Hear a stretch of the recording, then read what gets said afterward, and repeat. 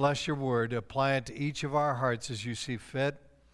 We pray that through radio and Facebook and other ways this church is getting the message out, that it would reach everyone that you want to hear. Lord, thank you for Jesus, the living Word of God. We pray in Jesus' name. Amen. War is such an ugly word. It's the theme of today's text. If you brought your Bible, we're in Romans chapter 7. Dictionaries define war as open and declared armed hostile conflict between states or nations. War is a contest carried on by a force of arms and a series of battles or campaigns. It's the art of paralyzing the forces of an enemy, either public or private. Here's the top 10 wars that is lowest to the highest death rates. Number 10, the American Civil War. 1861 to 1865, 800,000 lives were lost. Number 9, Soviet War in Afghanistan. There was over 1 million dead. The Vietnam War lasted 20 years, and there were over 1 million lives lost. Number 7, a 30-year war where over 5 million died.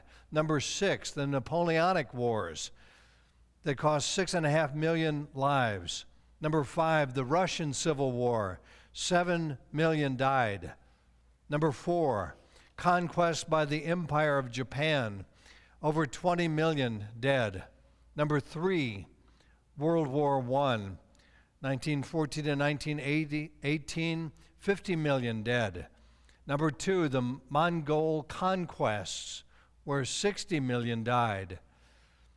And number 1, World War II, 1939 to 1945, over 70 million lost their lives.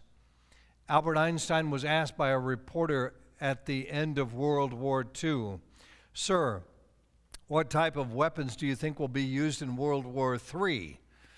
Einstein answered, "I don't know about World War III, but if there's World War IV, it'll surely be fought with sticks and stones." Paul discusses war in our text today in Romans 7, and you've heard people say, we are in a battle for the soul of our nation, that we are also involved in an eternal battle for our souls. We have been or are now POWs, prisoners of spiritual war, and the battle continues to wage as we progress towards Judgment Day. Paul gives his personal testimony in Romans chapter 7. He's a soldier in a spiritual war. In Romans 7:14, Paul speaks in the first person present tense. There's a personal, shameful battle raging inside of Paul that no one knows about except for himself and God, and now us. It's personal. And you'd expect Paul to have all the answers by now, to have conquered every sin within, but that wasn't the case. In fact, he admits he's engaged in an internal war. Some think that Paul was talking about how he was before he accepted Christ. In fact, that's what the early church thought and taught. See, they didn't want to believe that he was still wrestling with sin as an apostle.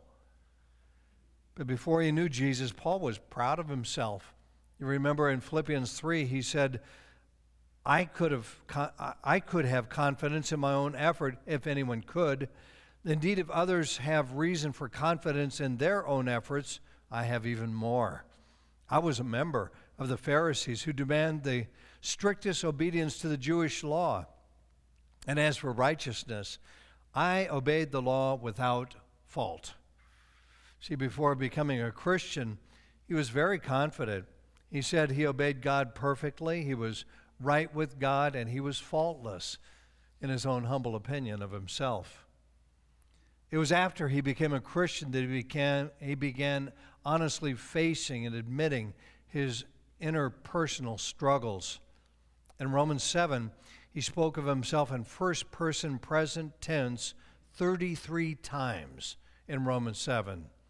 And in these last few verses, he mentions sin in his life 17 times.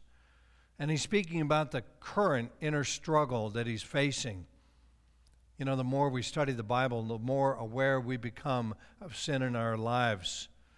The Bible is what reveals sin within. Hebrews 4:12 says, "The Word of God is active and alive, sharper than any double-edged sword. It cuts all the way through to where soul and spirit meet, where joints and marrow come together. It judges the desires and thoughts of the heart. There's nothing that can be hid from God. Everything in all creation is exposed and lies open before his eyes. It's to him that we must all give an account of ourselves." You probably heard a quote from Mark Twain, who says, "It ain't the parts of the Bible that I can't understand that bother me. It's the parts that I do understand." We are all present tense sinners. See, there are thought crimes, motive crimes, many crimes that we have left undone, and Jesus gave just a couple when he says, have you fed the hungry, clothed the needy, visited the sick, visited those in prison? That's not a complete list. And we all fall short of what God defines as perfect and complete, lacking in nothing. And we continue to struggle even after we've accepted Christ. In fact, the closer we get to God, the more we become aware of our sins. That's why we don't trust in our own goodness and achievements. Bible tells us in Proverbs 28:25, "Those who trust in the Lord will prosper. Those who trust in themselves are fools." And it reminded me of a cartoon. The final caption says, "We have met the enemy and he is us." Paul's at the height of his career as a Christian and as an apostle. He's a church planter. He's a master Bible teacher. He's spiritually mature. And he knows, even as he writes these words, that he's going to be standing before God soon. But he still struggles and wrestles with sin in his life. Standing before God will bring the enormity of our sin to light. It was Isaiah that said in Isaiah 6:1, "I saw the Lord. He was sitting on his throne high and exalted. His robe filled the whole temple. I said, there's no hope for me. I'm doomed. Every word that passes my lips is sinful. I live among people whose every word is sinful. And yet, with my own eyes, I've seen the King, the Lord Almighty." You remember Simon Peter falling on his knees before Jesus. And he said, "Go away from me, Lord. I'm a sinful man." Paul was making an honest assessment of his life, and he concluded, even as an apostle, he needs a Savior, and that's Jesus. Alcoholics Anonymous lists their fourth step of their 12-step program as the need to make a searching and fearless moral inventory of ourselves. It's the first action step of the 12 steps, and it requires a person to take assessment of their character defects. It reveals the fact that we need God's grace and forgiveness, and we don't need some random higher power. We need Jesus. And in this war, we surrender all too easily. Paul says in Romans 7, verse 14, the law is good. The trouble is not there, but with me, because I'm sold into slavery with sin as my owner. God's law appeals to all that's best in a person. It asks great things of us because we're capable of doing great things in God's estimation. And you've heard the saying, don't sell yourself short. Well, that saying is actually the Greek word that Paul uses here, prepomenos, meaning to be sold as a slave. It means to sell something for less than it's worth. And that could be the person who moves in with another person, who gives themselves completely but doesn't hold out for marriage first. They're selling themselves short. We sell ourselves short when we think only of immediate gratification rather than long-term cost. You think of Esau selling his birthright for a bowl of bean soup. We sell ourselves for so much less than we're worth. We can get impatient with God, meeting our needs so we help God out, but we do so by selling ourselves to sin. John Maxwell says the two most important days in a person's life are the day they were born and the day they find out why they were born. We were born, we were created by God to live in fellowship with Him. We should not trade for anything less. We can sell ourselves into slavery and sin becomes our owner, or we can submit ourselves to God. We can't do both. Sin's always looking for a way for gaining ground in our life. And this is what Paul is admitting right here in this text. You remember Jesus said, watch and pray so that you'll not fall into temptation. The spirit is willing, but the flesh is what? It's weak. And what is this internal war? We're in the middle of a battle between two forces, Paul says. Verse 15, I don't really understand myself. I want to do what's right, but I don't do it. Instead, I do what I hate. But if I know that what I'm doing is wrong, this shows I agree the law is good. So I'm not the one doing wrong, it's sin living in me that does it. He says we have two natures at war within us. He says in the next chapter, chapter 8, verse 13, if you live by your corrupt nature, you're going to die. If you use your spiritual nature to put to death the evil activities of the body, you'll live. But even after we're given a new nature, the old nature's still there. The best intentions aren't good enough. Rationalizing is where we tell rational lies to ourselves. And the inward war doesn't end until this earthly life is over. Paul says, let me explain further. He says in Galatians 5:16, live your life as your spiritual nature directs you. Then you'll never follow through on what your corrupt nature wants. What your corrupt nature wants is contrary to what your spiritual nature wants. What your spiritual nature wants is contrary to what your corrupt nature wants. They're opposed to each other. As a result, you don't always do what you intend to do. We always want what's good for us. God wants what's best for us. God's word is good for us, but we're not good by nature. God gives us vegetables with some desserts. We want desserts with no vegetables. And sin is like an exiled king who will do anything to get back his throne and get back in power. When Jesus saved us, he kicked out sin and the house was swept clean, but our bodies aren't redeemed. Until we die, our bodies wants what the corrupt nature wants. And sin looks for every opportunity to get back in. Jesus said it this way in Luke 11:24. When an evil spirit goes out of a person, it travels over dry country looking for a place to rest. If it can't find one, it says to itself, I'll go back to my house. So it goes back and finds the house clean and all fixed up. Then it goes out and brings 7 other spirits even worse than itself, and they come and live there. So when it's all over, that person is in worse shape than at the beginning. Peter said it a little different. He said it in 2 Peter 2:20. When people escape from the wickedness of the world by knowing our Lord and Savior Jesus Christ, and they get tangled up and enslaved by sin again, they're worse off than before. We know what good things we should do. And some people take the victim role saying, I can't help myself. We can. We just choose not to. There's a constant conflict within us between what we know we should do and what we actually do. Paul says, I can do everything through Christ who gives me strength. And in Ephesians 3:16, he says, that's why I pray that from his glorious, unlimited resources, he'll empower you with inner strength through his Spirit. Paul says, sin dwells in me, lives in me. And he uses the first person pronoun, in me. And he says it inhabits, it indwells, it occupies my house. Sin is still in one of the rooms of my house. We know what to do because God's law tells us what to do. But there's another power at work within us which is called sin.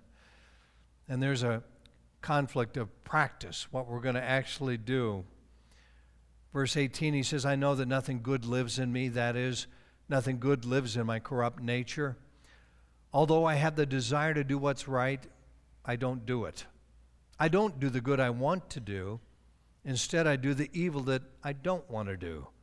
Now, when I do what I don't want to do, I'm no longer the one who's doing it. Sin that lives in me is doing it. That's a tongue twister.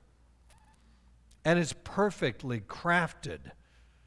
You know, when a child does something they know is wrong and they're going to get punished for it, many times the parent will ask them, why?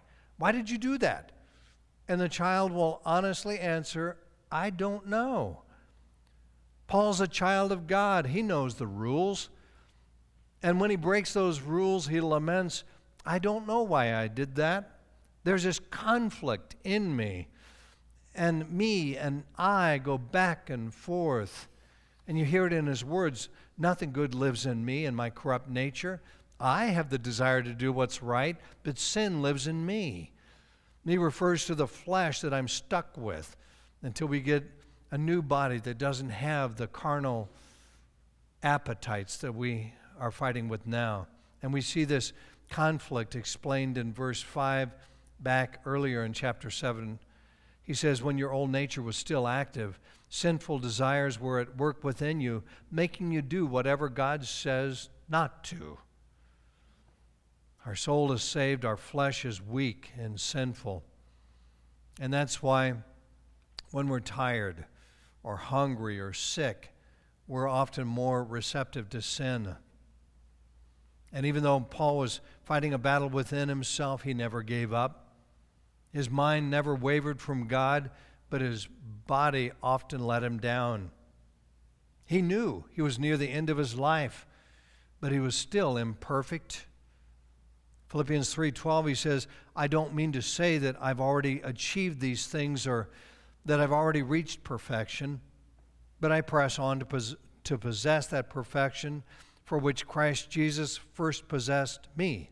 No, dear brothers and sisters, I've not achieved it, but I focus on this one thing, forgetting the past, looking forward to what lies ahead. I press on to reach the end of the race and receive the heavenly prize for which God, through Christ Jesus, is calling us. The goal is perfection, and he hadn't reached it yet. But he didn't let his failures paralyze and immobilize him into giving up. And guilt sometimes opens a doorway for more sin to enter and more distance to come between us and God.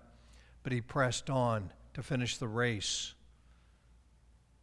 You know, sometimes I watch a TV show. It's a series called My 600-Pound Life. Have you ever seen that one before? It's aired since 2012. It's in season 8 with 110 episodes. Each episode of My 600-Pound Life follows a year in the life of an individual that's at least 600 pounds. Their flesh is killing them. They know what's causing their death, but they eat more. Now, these patients place themselves under the care of Dr. Now, that's an expert in helping them say no to what's killing them, excessive bad food. But it has to be a lifestyle choice to change. The patients will struggle with this for the rest of their lives. In January 2015, there was a spin-off series, My 600-Pound Life, Where Are They Now? It's aired to update viewers on people featured in previous episodes. And some of those people have reverted to old habits, and many have died of heart failure. Some commit suicide, but others who are battling the same temptations as the others followed the doctor's orders. They turn their lives around and live happy lives. Your particular sin may not be food, but it is something. And God will lead us to life and transform us according to how well we follow his instructions. Paul struggled with sin until the day he died, but he never gave up. When he fell, he got up, he fixed his eyes on the goal, and he pressed on. But it never became easy. It's a constant battle within. And Paul wrote these very candid words and gave a personal confession about himself so that we wouldn't feel alone. And we continue to do what we don't want to do. Paul wanted to do all that was good and right, but he didn't always do that. It's an internal war. He fought this war between two principles, he says in verse 21. I've discovered this principle of life. When I want to do what is right, I inevitably do what's wrong. I love God's law with all my heart. But there's another power within me that's at war with my mind. This power makes me a slave to the sin that's still within me. Oh, what a miserable person I am. Who will free me from this life that's dominated by sin and death? He says there's two laws at work within us, the law of God and the law of sin. The law of God is a perfect map to heaven, and he acknowledges that God's law is good and it's holy. Christians always agree when they read the Bible for themselves. They say, yes, that's right. But the law of sin is at work in us too. It desires to have our own way. It sometimes says that under the right circumstances, it's okay to do wrong.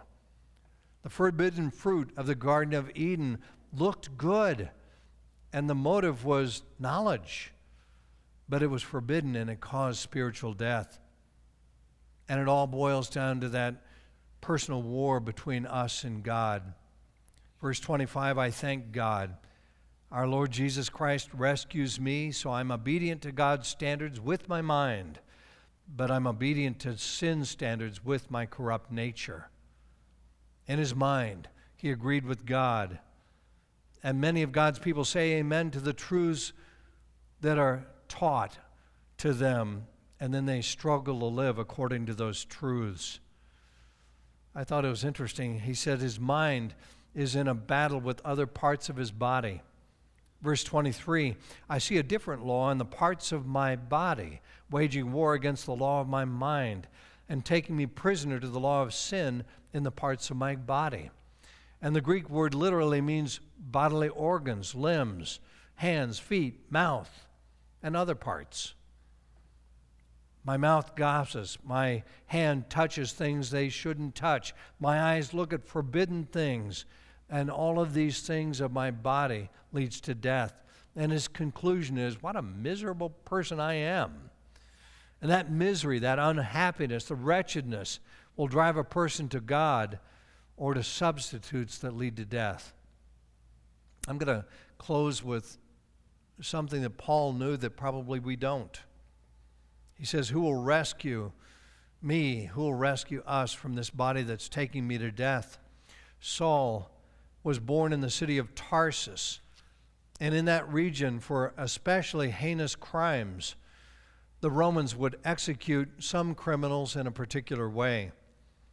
If a person committed murder, he was bound hand to hand, face to face, and leg to leg with the corpse of his victim.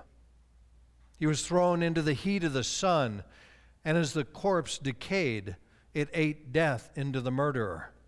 The guilty person couldn't escape. He was tied to that body of death. Insanity, the realization of no hope, the scorching sun would kill the offender. And truly, this is a picture of hell, not being able to get away from our guilt. Paul might have remembered that horrific punishment when he asked that final question in Romans chapter 7, who will rescue me from this dying body? Thank God, our Lord Jesus Christ rescues me. And who still is the only person who can rescue us? Jesus is the one who rescues us, the Bible says. Our time is short, people are dying, and like it was said today, people looking at us may be seeing the only Jesus in and through us that they'll ever see. If we don't speak out, they may have no hope. We need to do our jobs. Pray with me, please. Father in heaven, thank you that though there is a pandemic that is killing people, there's a great God in heaven on his throne and a Savior that can save people. Forgive us of our sins. Thank you for Jesus. Use us. Use our mouths and everything you've equipped us with to bring somebody to Jesus. Forgive us, Lord. Use Sun City West Christian Church to your glory. We pray these things in Jesus' name, and all God's people said.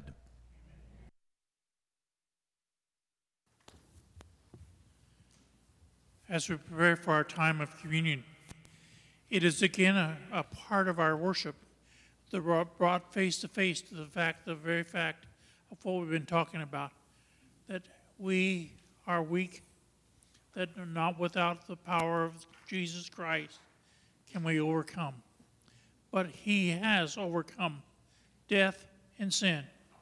And so as we partake of the emblems in just a few moments, it is a time to remember, thank you, Lord, for your victory that you give to us in Jesus Christ. So shall we stand to sing our communion hymn as we prepare for our communion time? Shall we stand? Hallelujah, what a Savior. Isn't that great?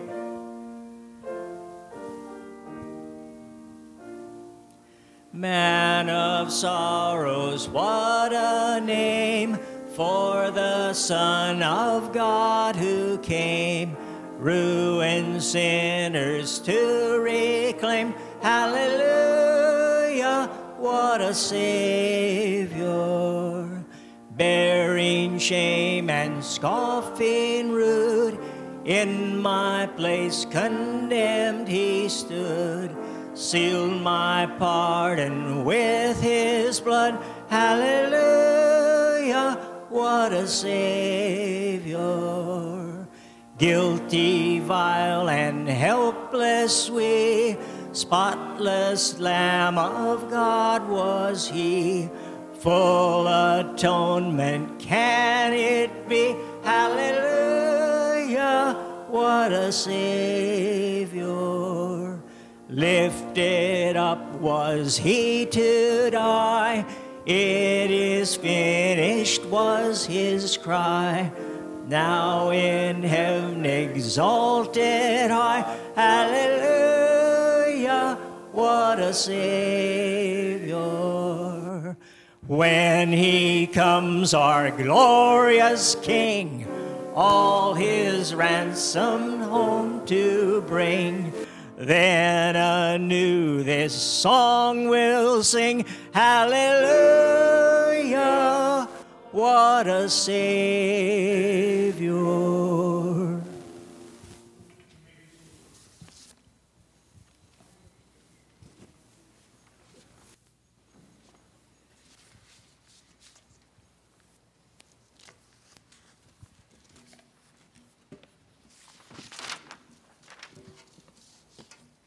In today's communion, you probably already know the routine, but I'll say it again. The communion will be served in 2 cups. The lower one has the bread, and the upper has the juice. And after we have our prayer for communion, then we'll all take it together. Well, today I'm going to talk about a little bit of something that's called a model. I'm not talking about a male model or a